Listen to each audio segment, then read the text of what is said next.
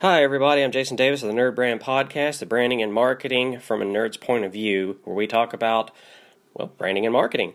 So we do this on Anchor.fm. Anchor is the easiest way to make a podcast. Let me explain. It's free. There's creation tools that allow you to record and edit your podcast right from your phone or computer. Anchor will distribute your podcast for you so it can be heard on Spotify, Apple Podcasts, and many more. You can make money from your podcast with no minimum listenership. It's everything you need to make a podcast in one place. So download the Anchor app or go to Anchor.fm to get started.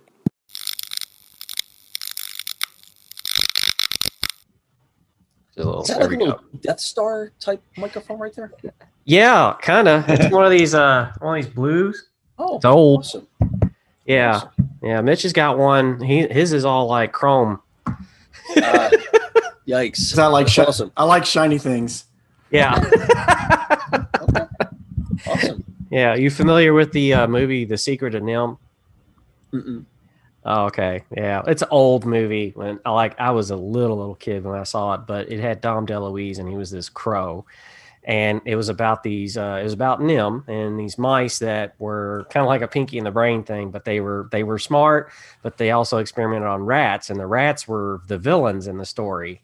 And so it was all about like them with this special medallion or whatever that gave the mice a specific, I don't know, power to move stuff with their minds and all that. And but she met the crow, and he was all like, "Sparkly, Miss Beersby, you have a sparkly," and he was just easily distracted by anything shiny because he was a crow. It sounds like Precious from what's his name? What's that guy? Lord of the Rings, yeah. Yeah, Lord of the Rings, Precious yeah. Type.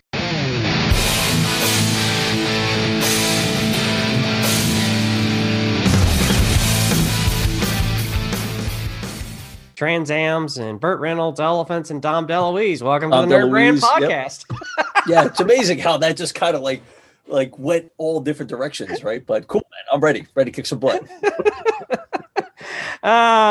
Today we're going to let you have the floor, sir, for a little bit to introduce yourself, who you are, what you're promoting, and then we're going to get into talking about personal branding and how to find your style.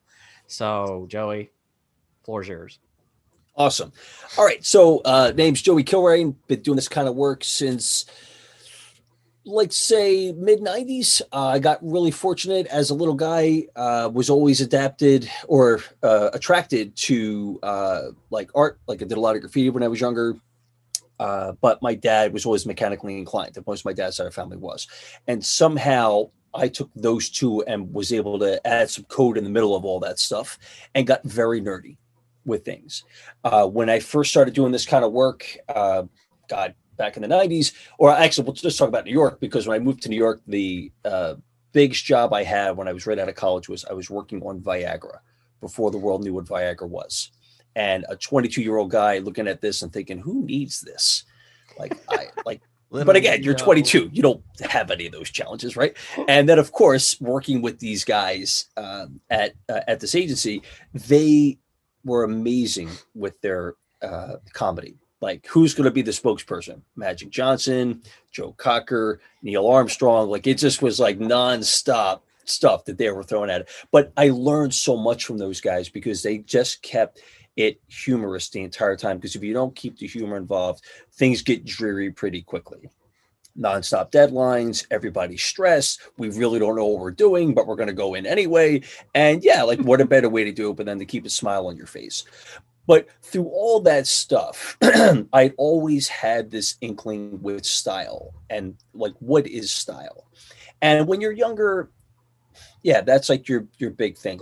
Like if you're that confident in yourself, you want to stand apart from others, but you find that we're all very similar. And another thing that I realized very early in life is that my style is a bit plagiarized from others because I'm inspired by other people. Andy Warhol, huge impact on me. Keith Haring. As a matter of fact, Keith Haring had done a illustration or a mural in South Philly, and it's in the video with Bruce Springsteen talking about Philadelphia. He actually walks past it. I used to play basketball there with Rasheed Wallace, which is really dating myself. And I remember Rasheed being like this little guy. I'm like, who is this dude? Next year, I'm driving by on my banana bike, and I see this guy like just manhandling people on the court. I'm like, yo, who's that guy like flying from one end to the other, like doing these massive dunks? And it was Rasheed Wallace. And I had the chance to like swat him a few times. And like, I appreciate that I had that chance. But my point is like having like all these different people that were inspiring me before I even knew it were coming into play. However, as I was trying to identify my style, I realized that there were just like all these projects that were coming at me. And all these projects required me to just kind of think different ways. And what started off as an illustration for a magazine quickly became what I have. And the illustrations that were up on the LinkedIn posts with like finding your style, it started off with just basic sketches. That was it. And my style was, again, it was a little bit of Keith Haring, Kenny Scharf, a little bit of Andy Warhol, probably throw Picasso or Dali in there. And, the guy for Marvel Comics, Todd McFarlane? Yes. Oh my God. Yes. Todd McFarlane, because I love this comic book style. And when I first saw his Spider-Man, where he had the spider somewhere hidden in all of those illustrations, I thought, yo, that's next level. Yeah. That's next level. Like who thought of that? And I was like in Philly, in South Philly, like looking at this stuff like as a total nerd. And like the mafioso guys like, what's wrong with you? Like you're supposed to be beating people up. I'm thinking, no, did you see what this is going on over here? So it was amazing to see that. And that absolutely influenced me as a designer. Knowing that, I quickly got into like drawings and, again, the graffiti stuff with Espo and seeing, or Lady Pink was another person who influenced me. But getting into the real world, yeah, you kind of panic, like, where's my voice? Where's my style? How do I stand out from all these juggernauts? And it's overwhelming. And while they were nice people to talk to, you still have your own insecurity. Like, how do I step out of that? And that's where I kind of let my freestyle flow freely. And I just was like, dude, there you go. There it is. And I accepted people's constructive criticism. I wasn't people's punching bags, meaning like, you're not just going to say it sucks and try to make me feel bad. Because trust me, I got plenty of that I deal with already. But what I got with my stuff here is, yeah, like, tell me why it's not working. Tell me what's wrong with it. And then, yeah, like this project that I did with Judy Law for a magazine that was back in the 90s started off as a silly little beanhead. And when she said that word, it looks like a beanhead. That was it. It was over. And from there, I started to evolve this style where it was like the heads were shaped like a bean. I don't know why I did that. I think that's part of the amazing part of being creative is that things happen. You don't realize why, but then you just the accidents. Like, yeah, happy accidents. Exactly. And I'll also say a total side note. I did it with pen and paper. And I say that because I had the wonderful chance of studying and working with Milton Glaser. And Milton made an amazing statement to me once. He had said the reason why he doesn't like computers is that it crystallizes the idea too quickly. Mm-hmm. So if you want Times New Roman, if you type it out, boom, Times New Roman. But if you try to draw Times New Roman, you may end up with Clarendon. Or you may end up with Georgia. Or like a different font. And funny to say Georgia with you guys, right? But yeah, like bringing that up, like all those serif typefaces, now you just see Times, you don't see the other ones. And that super resonated with me with that. And yeah, so a lot of the ideas were done via drawing, and that beanhead came out of pencil and paper, which I still have amazingly. But I had that stuff. And from there, it slowly started to evolve. And how it evolved was basically trying to get the head where it had multiple faces. And the problem was I was initially just doing a nose and just like this bean shaped type thing. But then I realized, well, I can't make human eyes because that's going to look kind of weird. I can't put the two together. And then I started thinking of eyes as the window to the soul. And I started thinking, well, there's some times where the eyes look kind of nutty. And there's other times that look kind of upset. And then there's eyes where you have like you're in love. And then there's times where you're sick. And then I started realizing I could use iconography to define the eyes. So you have like the heart in the eye, or you could have like for St. Patty's Day, everybody had shamrocks in their eyes. Why? Because it's St. Patty's Day. But I started to really like explore that with those heads. And I realized, yeah, this is kind of fun. And that lasted for, I'd say maybe a year. Right. And for me, and I didn't realize this then, but my beautiful best friend, the wife, the boss, she had made a statement about keeping people guessing. Mm-hmm. And I love that because the guessing part is where you don't know what that person is going to come out with next. It's kind of like either Madonna, Michael Jackson, or Run DMC, or any of these like musical artists where they combine with other people, and they do something like, "Whoa, I didn't even think of that. It's amazing." And that had always been in my head as well. Like I can just collaborate with whoever. I don't care. Like, yo, I'm down to earth, dude. I don't, you could be in Martha's Vineyard or you could be somewhere down in Grimsley, Tennessee. Let's go, Bo. You want to make this happen? Don't care. Let's go. And with that said, I started thinking of the word head, and I'm not sure why. And again, this is nothing about President Bush, but I was watching this show, TV show, and he was talking about something. I don't even remember what it was. And I just thought cokehead. I know. Crazy. There is no rhyme or reason. A lot of people were probably thinking that too every time they got on. Yeah. But it's not to dismiss the guy. Yeah, it's definitely not to dismiss him, right? Like for me, the politics stuff is like, yeah, I know how I lean. Let's make it work for everybody and meet me halfway. That's how I lean. Whether you're Republican or Democrat, just try to meet me in the middle, dude. That's all I'm asking for. But with that said, unfortunately, he came to mind with cokehead, and I thought, oh my God, that's an amazing idea. And I just did a painting of a Coke bottle on the shoulders of some buttoned-up suit guy. And in the background were 2 Pepsi cans. And I thought, oh, this is kind of fun. And I'll send you guys pictures of it to show you what it was. And at that moment, I realized I had something huge. Yeah, send me pictures of that. And then on the video version of this for the podcast for YouTube. Yeah, you could put that in. Yeah, I'll put that in. Yeah, because at that point, not only did I have that, but I realized my catchphrase, I want it all, can sample what Todd McFarlane did with the spider. I'm going to put that phrase somewhere in there, or like Find Waldo, right? Like I'm going to put that phrase somewhere in there. And all of a sudden I was like, yo, this is amazing. And then on the flip side of the paintings, I was looking for different passages. Like I was sampling like quotes from like the Quran or the Bible, or like just or Bill Gates, you find the laziest person to get the work done. And that's how you find how to simplify your process. Like I just started writing all this stuff on the back of it. But the head part of it, I then started looking at, well, what are the other ways you can use the word head?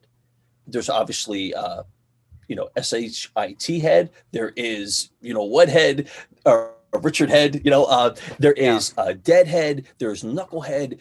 And then I was totally enthralled in what I had. Now I was doing these as paintings, and the problem was I was running out of wall space very quickly. So then I stopped, because then I realized people weren't buying the paintings as much, because that head, a lot of them were derogatory, meaning like Richard head, you're not going to hang that up on your wall. Right. Yeah. You may send it as a picture to somebody you don't like, but you ain't going to put that up on your wall. So with that, I stopped cold turkey, did maybe 9 or 10 paintings. I stopped, and then I started doing the paintings where the bean had sort of evolved into like a little bit more facial stuff, but the head thing didn't go any further, and it sat there. And now fast forward 10 years later, and here I am, wanted to get back into illustration work. And I thought, yeah, this could be a lot of fun, right? But what am I going to do? Am I going to do paintings? And I've got 2 kids, and, my daughter, she's an absolute maniac. So there'll be paint all over the place. So how am I going to get this done? And a student had said to me, why don't you try the iPad? And I thought, it's kind of like, not my thing. And I like to do it traditionally, like to draw all my stuff out, whatever. And she said, give it a shot. And her name is Hava Weisberg.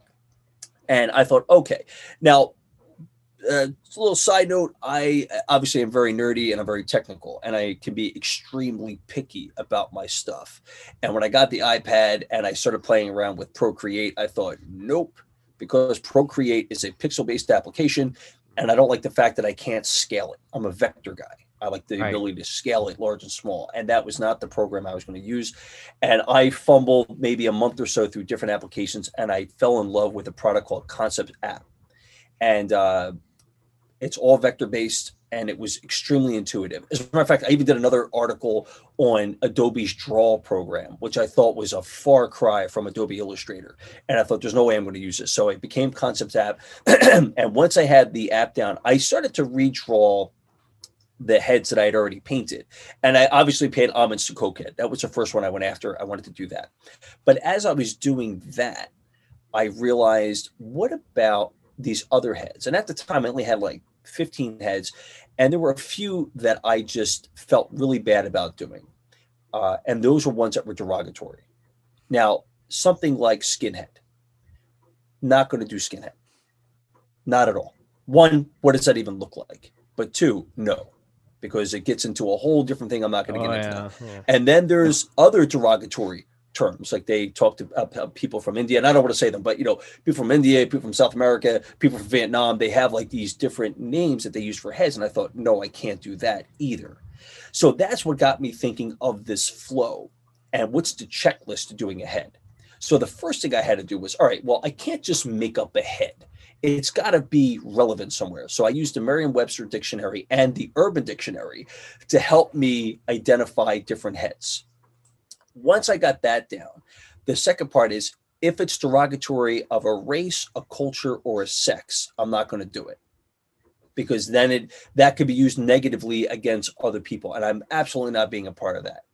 But something like Richard Head transcends everyone. I don't care if you're a president, if you're a priest, or if you're a janitor or a CEO, anybody can be that. And I thought that's an easy way to go. Or SHIT head. That's another good one. That doesn't mean you're a particular race or culture. It just means your personality is terrible, right? So that gave me carte blanche to go after ones that are a bit on the racy side, but didn't get into talking about a specific culture. And then from there, the next step was, well, how do I create this? Like, how do I go about it? So as I started going through this process, I realized, now I have a very safe way to find heads and not feel bad about which ones I create. And then, of course, with the internet being as wonderful as it is, and Reddit, I have like nearly 700 ways the word head is used. And I started going after every one of them. So, and not only that, but this process educated me to groups like metalheads, like we have Motorhead. And I was like, this guy from Philly, I never heard nothing about no Motorhead. I'd never heard about Buckethead. And it was stuff that I was like, wow, it's like there's all these other dudes, and you start to see their craft. And I started to realize, it's amazing how these other guys do their stuff, but it would never be in the world of South Philly. Like, it's freestyle music, you got some hip hop, all that. You ain't thinking nothing about no Motorhead, especially their visual, which when I saw the Motorhead visual, I thought, that's such an intimidating thing. And I did Motorhead, paying homage to Lemmy. And I thought, let me do this up. So then I started creating all these heads, and it became awesome, because now I have like this wide range of heads. Some of them are jokes, like Turtlehead. You guys know what Turtlehead is? You ever hear of that? Mm-mm. All right, it's definitely on the gross side. What's the audience that we have here? Is it PG? Is it R? We try to keep it PG because of Apple iTunes mostly. Okay, cool. So go look up what Turtlehead means as a definition. And I did Turtlehead. I did the illustration. Let me see if I can find it really quickly. And this one you guys are going to absolutely love, because Turtlehead is the Cecil Tortoise from Bugs Bunny. And I did these stickers based on, and I started pasting them around, like, Blockhead. Blockhead's a really funny one, but who do you think of with Blockhead? Charlie Brown. And I did it homage his shirt and his head, Charlie Brown. And then there's like candies that are named after that. Like you have Orange Head or Lemon Head, different candies that they did. And I just went ballistic with all this stuff and started to create all these different heads, which now about 100 different heads. And each one of these heads, by the way, still has the phrase, I want it all, somewhere hidden in it.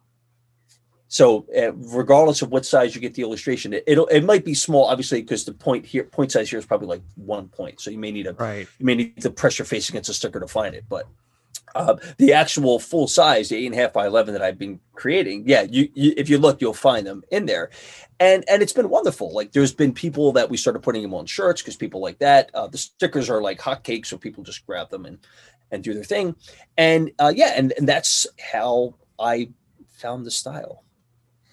It only took me 20 years to figure it out, but it happened overnight. It just took me 20 years to get it to go. I like the use of things that are subtle for me, and because it's really easy to kind of like overdo something when you find something and you just start applying it over and over and over again to the entire design. Like we're redoing our website right now, and we have a nice piece that we feel like fits to create a flow for those that visit the page, kind of go through our processes for, whether it's web, marketing, branding, whatever it is.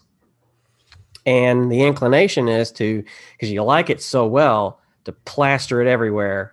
And so you see Mitch's head just rattling like, it's like, whoa, like a bobblehead. Yeah, exactly. It's like you gotta be careful. Play the subtleties. You don't have to like, be just completely everywhere with it. And so that's something that, we're looking at, and we're trying to make sure that we don't, do that. But I thought it was interesting because you were bringing up all these heads. And John actually found something. We do this segment called the Brand Bit, and John actually found something that's going to take probably the three of us back in time, because something's returning that is very much like a mascot. Because we were talking about mascots this morning. We were toying with the idea with Nerd Brand and it, because we have the glasses and we try to put these kind of in certain places. But John, do you want to give us a bit of a blast to the past? Because I think all three of us will remember this one from our childhood. Yeah, I don't personally remember it, so you guys are going to have to give the first-hand view. Sorry, but this thing kind of has a weird head for sure. But it's Domino's, the pizza. Oh, the Noid. Yeah, I thought you were going there. Yeah. They're bringing back the Noid, which, for those who don't know, was a super popular mascot kind of in the 80s and 90s. And his whole shtick was that he was introduced to interfere with Domino's making their delivery in under 30 minutes. So he was kind of this antagonist in their story. And so they're bringing him back. They partnered him with a Crash Bandicoot video game or mobile app. And I think he had been in some Nintendo video games back in the day, right? I don't know if you guys played those or not. I think Crash is a PlayStation, mostly on PlayStation. Yeah, it's a video game. Yeah, definitely.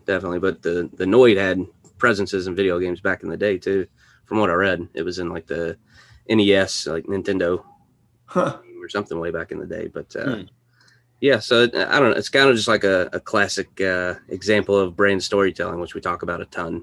You've got this protagonist and this antagonist, and you enjoy watching the antagonist, and they've pitted the brand right as a protagonist against this creature that's trying to interfere. And so it's kind of just a classic example of how a brand can tell a story and then revive it. The big thing that they're bringing it back for is they're pushing the autonomous delivery with the autonomous vehicles. And so now they're bringing back the Noid to interfere with that new attempt to deliver pizza, right? Yeah. So it's a little campaign going. When I saw that, I thought, what would be amazing is they did something like the whole Pokemon, fanatic, where you could show the Noid through your phone, and how do you stop him from getting around the autonomous? So something like kids would go crazy for that outside with their parents' phones, like stop. And again, it doesn't really do anything, but it keeps brand engagement. Yeah, right? Exactly. But that whole, I guess getting to remaining silly, remaining fun, remembering how things once were, they probably not could be the same, but revitalizing it into a new medium. Well, I think that they've done super well is it kind of bridges the age gap, right? You guys are feeling nostalgia with it, and it's something that you've experienced. Yeah. And then you've got the new generation of people who are all stuck to their phones. Now they're going to see it in Crash Bandicoot and in the games that they're playing. Yeah. But you know what? That there brings up a bit of a weird part, because I love going to garage sales. I love going to estate sales. I love this stuff. And I actually purchased the top part of a table from a Chuck E. Cheese from like the late 70s. And it was, but the Chuck E. Cheese, it's amazing to see the style of illustration of him then and the mouse he is now. So the one from back then, he was almost like kind of like a rabbit, like someone in an Easter costume, right? Like, almost like, whoa, dude, you look like you might be genetic. Let me, I want you near my kids. I was sure as hell don't wait to touch my pizza, right? But then you got the Chuck E. Cheese now is this cute little mouse, and again, it's still like, I don't want mice near my pizza, but so be it. However, that illustration and seeing how it has progressed through the years as different branding companies have got it, you immediately realize it, but like, damn, that looks crazy old.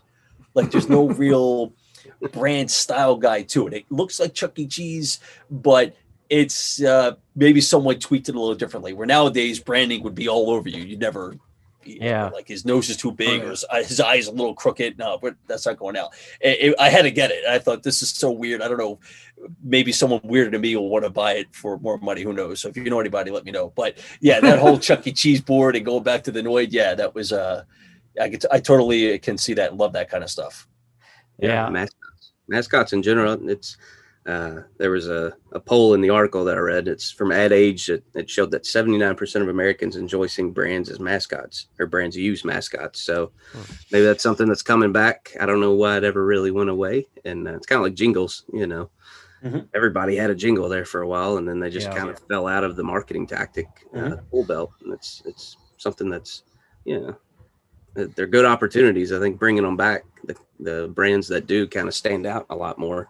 And I'm sure as soon as we start to see some success with it, every brand will, come in and saturate it, and the trend will change. Yeah. What's interesting is that Joey, I don't know if you watch any local television, but it seems to me like these jingles are popping up a lot in locally produced ads. I don't see it a ton in national stuff. But it's local ads, local companies, local brands that are getting back into the jingle game. And I'm kind of like Jonathan. Who started this and why? What was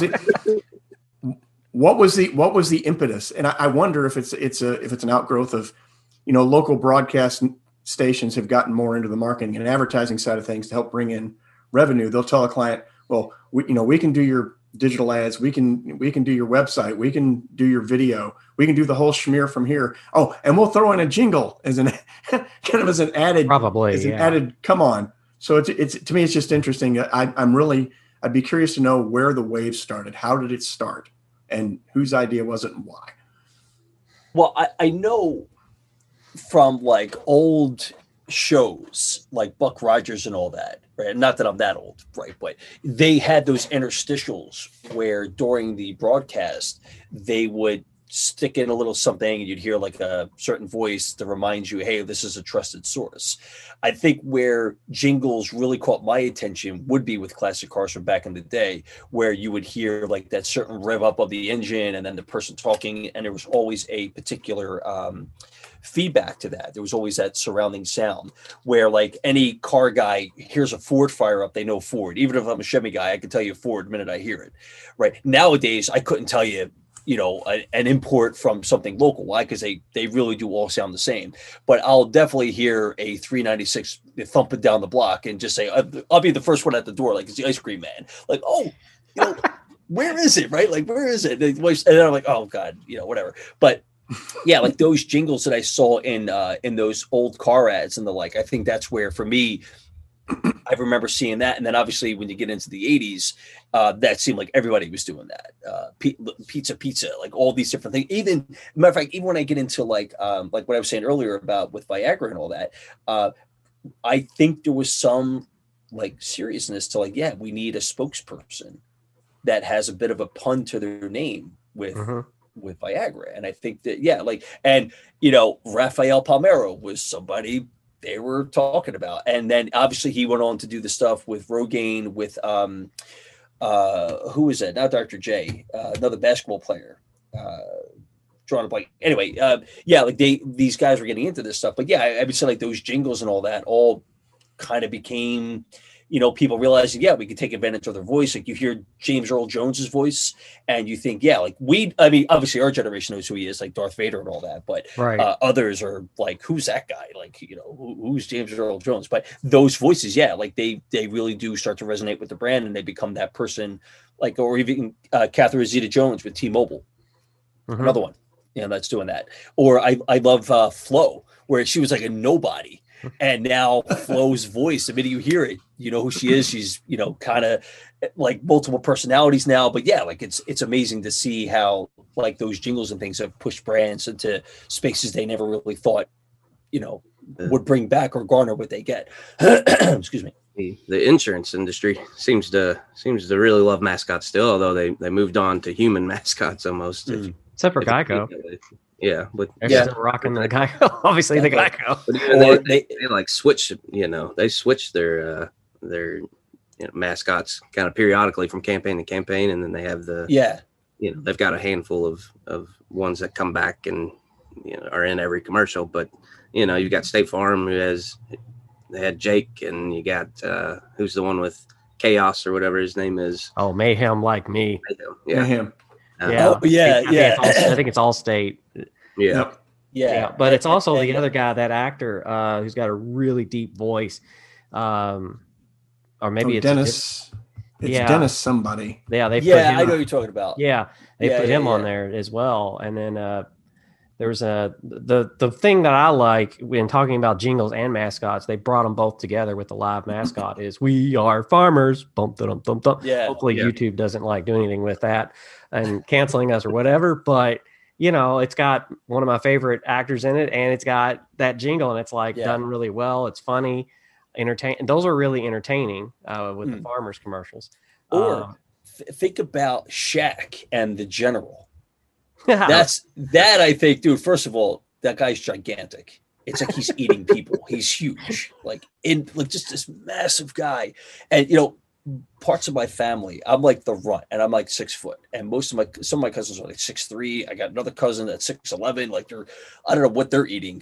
I definitely didn't get none of that meal when I was younger. But when you see like people splitting all these different or not splitting, but going into these different areas you would never expect them. Like Shaq with the General, or just this morning, totally hysterical. Someone that I find absolutely amazing is Martha Stewart.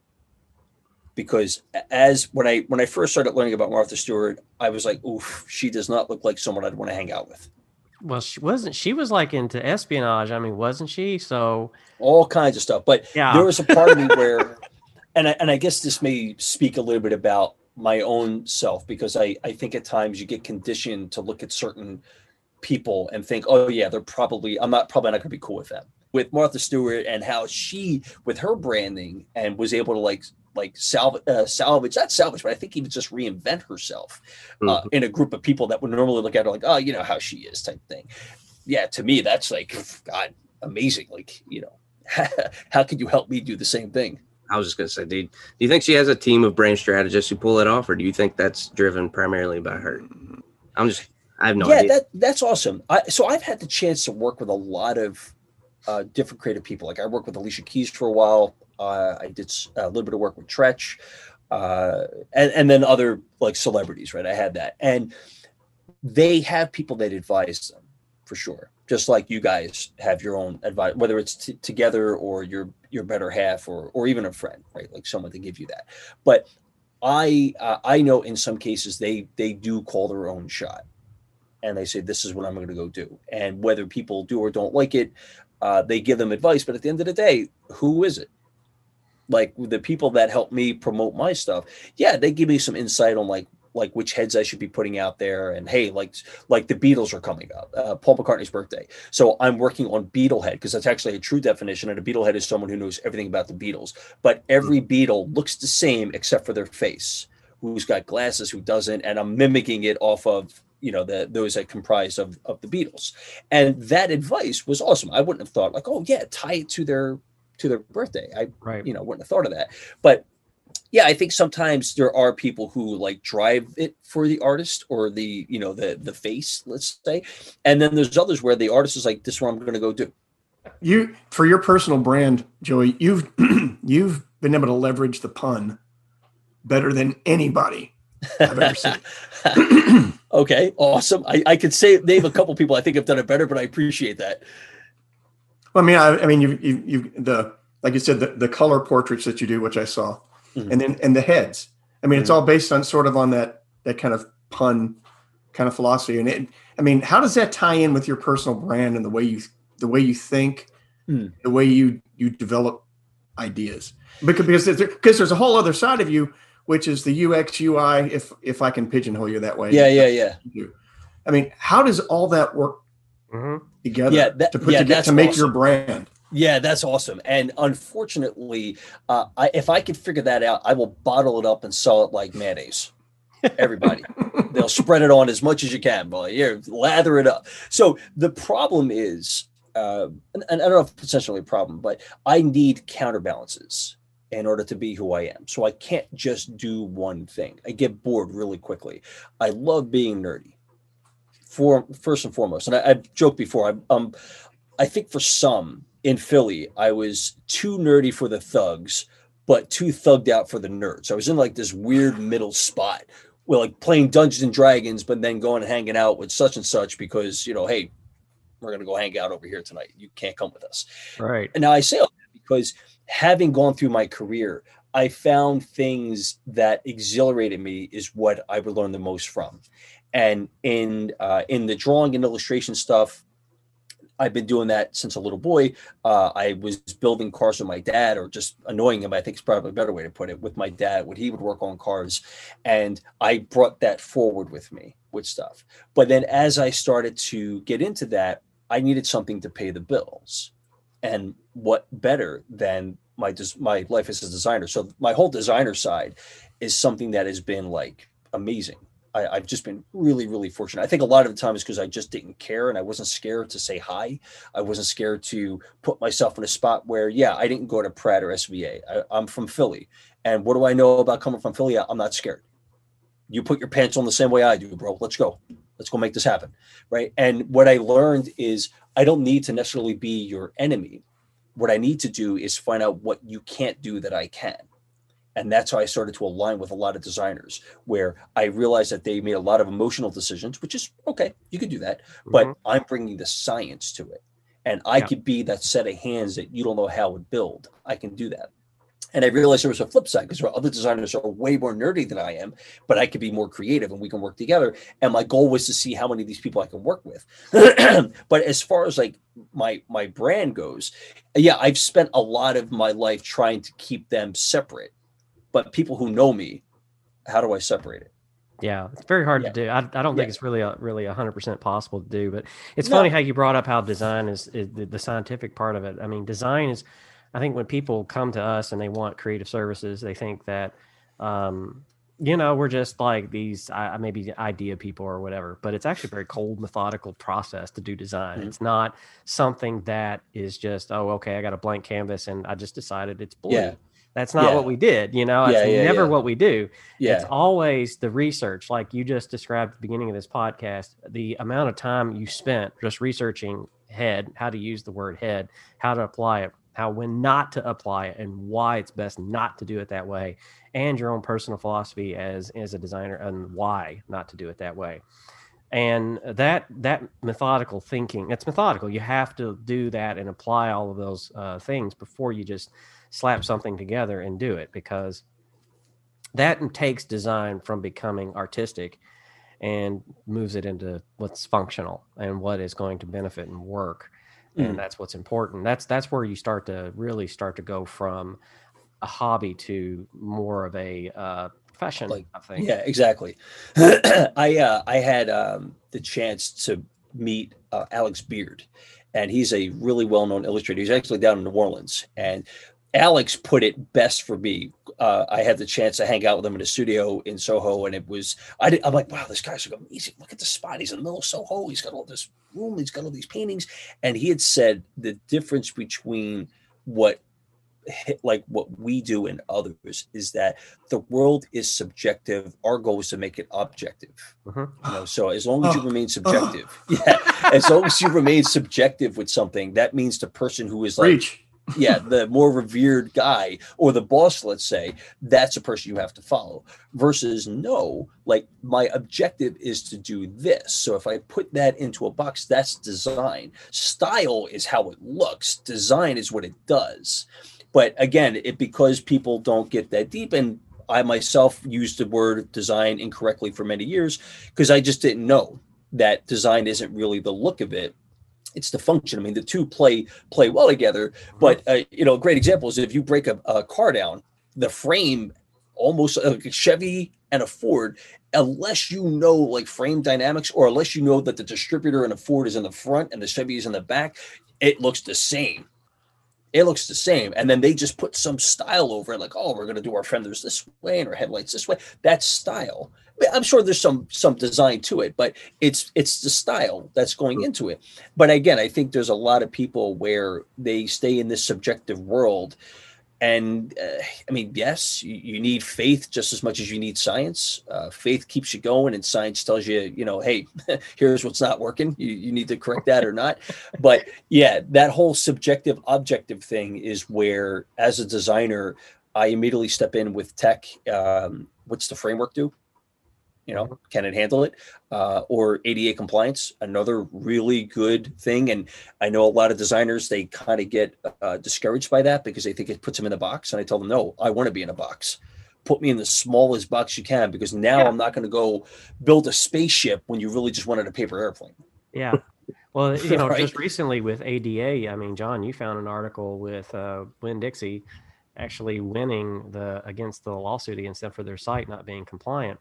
ADA is something that I've kept an eye on for a while, because ADA in web, it's got its own separate rules, 3 tiers, and ADA in physical locations are completely different. There's really I've never found legislation for ADA in web. Mm-hmm. And if there is, they got to start dictating like what tier 1, 2, 3, what is it? That's what they call tiers, I guess. I can't remember. But, it's like, it doesn't, like you said, it doesn't put you in a box. Your job as a designer is about the user. So whether the user is able-bodied like us, maybe they're blind, maybe they just have a broken arm and they can't use the mouse. Dexterity challenges. Maybe it's a temporary. I mean, even if it's a temporary disability, it's still a disability. And to design something that is friendly to the user, regardless of where that's at on the spectrum, if you will, then that's your job as a designer. So, and actually a big thing that's coming up, sorry for a second, because the big thing that's happening right now is anxiety online, because everybody's online. And if you can't find that button, but what's serious about it is, like I find myself like kind of like hyperventilating, because I'm like, oh snap, I'm trying to get my taxes done. What's the button? And you're like, I know I do Control F and I start looking like submit, like that's the word I'll put in to try to find it. And I think, wow, if that's me, uber nerd, I can't imagine my mom and doing this kind of stuff, or again, someone with a dexterity challenge or a vision challenge, right? Matter of fact, even Google is adding the algorithm that determines your user experience, and if you score low in that affects your page ranking, which I think is absolutely awesome. These guys doing this stuff, like let's make it work for everybody, or at least get close to it. Google's actually, we give Google a hard time and a good time for both things. Sometimes it's like, you're making things harder for us as advertisers. But at the same time, Google's about users. They don't really care about, what you're trying to rank for and your bots and all that. They're about users, because that's who's, running their bills and paying their bills, rather, I guess, So it's kind of like, I appreciate the fact they do that. Get the junk websites off there, because people land on a website, it's a trust thing. I've seen many corporate sites that look like phishing sites, and it's because they've never applied a design. They think they have, because they've shortcutted to buy a commercial theme, and they put their colors and their logo on there, but you still look like a phishing site. Because I could do that. I could spin up a site, and this actually happened. Do y'all remember a while back? It was a data breach with Credit.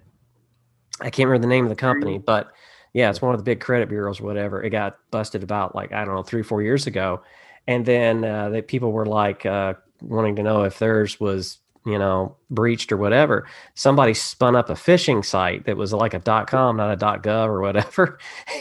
They started going to that site and then giving the information that was stolen to see if it was stolen. And so, wow.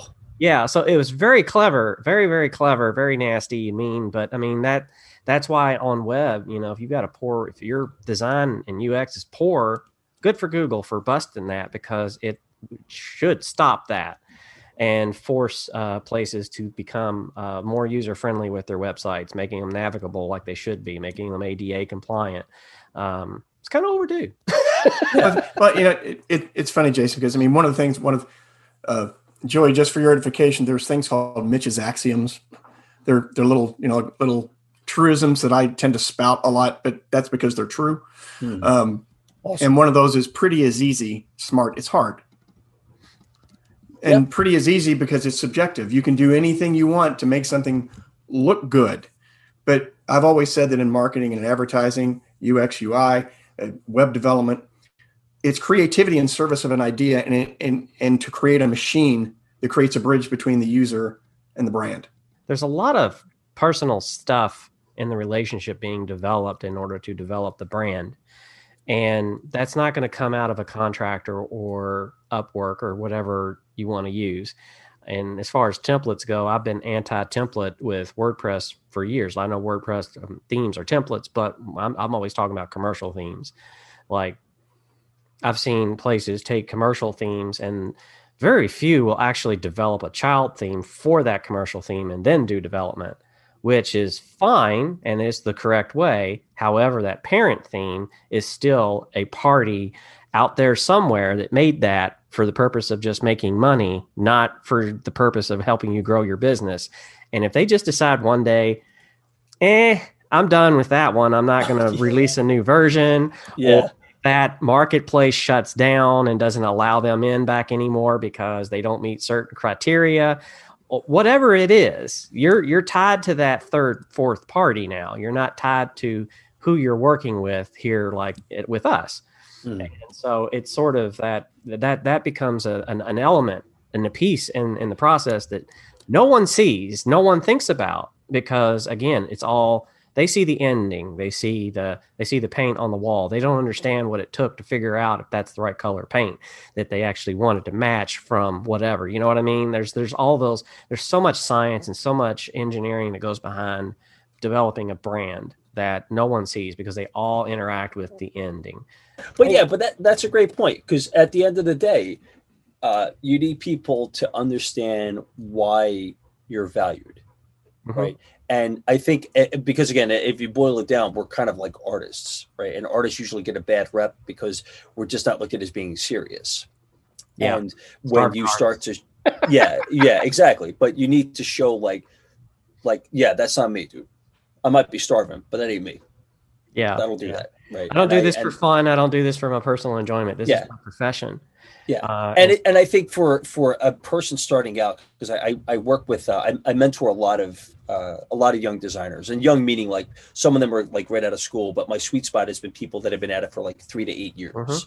Right. Because like, what am I doing? I feel like I'm floating. I'm like, all right, well, what do you do every day? What do you wake up just doing work? Is that what you're doing? Okay. I mean, yeah, I do that too, but I also network. I also get around other people, and I also focus on how am I talking to people? Like, what am I, when you talk to me, let me tell you what I'm hearing. And to give that insight to them helps them clean up their game. So they're not sounding like a bunch of, artists, like just making it pretty. And I think, the whole making it pretty thing, I know that upsets some people about it, but I think it's true. I think that as a designer, they're hiring me to make something look good. Right. But it isn't just making it look good. It's also making it function well. I gave this podcast the other day about what's good customer experience. And I said, good customer experience is when the customer comes back. What's great customer experience is when that customer brings their friends. Yeah. I mean, that's for those listening and, trying to figure out how to develop your brand. It's a very long process. It's not an easy process. It requires somebody that actually you can sit and talk with, kind of knows the work, knows how to do the work. It is not artistic in scope and style. It's methodical. It takes time to get to know you. And you talk about working with celebrities. Many of those celebrities, they didn't just, wake up that morning, yawn and go like, I'm going to be this or be like that. Right. I mean, I always talk about, like, we did a podcast a while back on personal branding before, and we talked about Dwayne "The Rock" Johnson. You want to talk about a brand, a guy that's personal brand that's become this juggernaut business. that's him, and I remember him from can you smell what the Rock is cooking days in the WWF. Well, I guess at the time, was it the WWF still, but maybe, I don't remember if he came in when it was the WWE and they had to rebrand. But yeah, I remember him all the way back then. And looking at where he's at now, it's like, wow, such a evolution. So, and that's kind of what it's about. That's kind of like what we like to help people do. We like to help people take a look at their brand, their business, figure out how to make it better, how to make it work better, but through that, because anybody can do an ad. We've always said that everything you do is an ad, and we operate on the outer circle. Operating on that what will never work. Anybody can do a what. But, it really takes time and a designer to kind of get to the core of, like, why do you want to do this? Why do you get in the bed in the morning? Why do you get out of the bed in the morning? And why should they buy from you? And then help you develop that philosophy, that personal style and branding as to, like, how is that effective of the why? So we always operate in that why, how, what model. Golden Circle from Simon Sinek. I'm pretty open about where it comes from. So. Yeah, that's cool, man. Yeah, I'm with you. I get it. If I had to leave any parting words for aspiring designers or people, I think that, you can go to design school forever. Mm-hmm. And, what got me out of going to design school forever was that I thought it was all the same. Same poop, different toilet. That's what I started thinking. Sorry, but it's true. Right? It's just different way. And and what I got into, I went to the Bronx Community College, started learning how to build motors. And from there, I got an internship. And at the internship, one of the creative directors behind, I think it was Lipitor, actually went to that garage. And he says, "Did you switch careers?" I'm like, "No, I'm just doing this as fun." Yeah. And it was really awkward to see me dressed in like some mechanic suit versus what I wore when I would go to work with Pfizer. Yeah. Right. But on the flip side to that, the other thing I would totally tell aspiring designers is definitely take courses in comedy. As you can tell, I have some experience with that. But I say that because comedy helps you not only read the room, but it gives you a lot of confidence so that you can see what you're about to get into. It does give you a little bit of an edge because inevitably something's going to malfunction. And how do you play that off without looking like you just screwed up? I know we got to go, but I saw the Kentucky plate there. That made me feel really good. Yeah, I don't know if that. I don't know where I got that one. I don't know if I got it out of a barn or not. Hopefully, it doesn't matter. It's there. It makes me happy. Yeah, the gun in its trunk. Yeah, there's I got some other pretty cool ones. There's some that are a bit further up, but that wall, some of those plates like a couple $100. Anyway, yeah. Well, we appreciate having you on the show. Let people know where they can find you, whether on social media, what website, what do you want to plug right now, so they can can find you online. So, really easy way to find me is just Joey Kilrain. That's it, and it's 1L. I'm not killing anybody, not killing the rain like some of the kids used to joke me back in Philly. So it's Joey Kilrain. If you Instagram, it's Kilrain. So is Facebook, but likewise with LinkedIn. It's Kilrain.com. If you want to see me, my digital work is at Dead Company. That's DED.company, because digital experience design is far too long to spell. So we just went with Dead Company, which is a little bit easier to run with. And that's it. That's how you can get me and find me. All right. Well, we appreciate having you on the show. For all our listeners out there, go to our YouTube channel, like, subscribe, do all that thing. I haven't said that in a while because I keep forgetting, but we do want to try to get a Vanity Earl as well. So we need to get some more subscribers. So please go out there, do that. You can find us everywhere on social media at Nerd Brand Agency. And if you want to listen to this or watch this podcast, go to nerdbrandagency.com/podcast. And you can watch that, find Joey, and follow him and check out his stuff. And appreciate you being on the show, everybody. Have a great weekend. And remember, keep your nerd brand strong.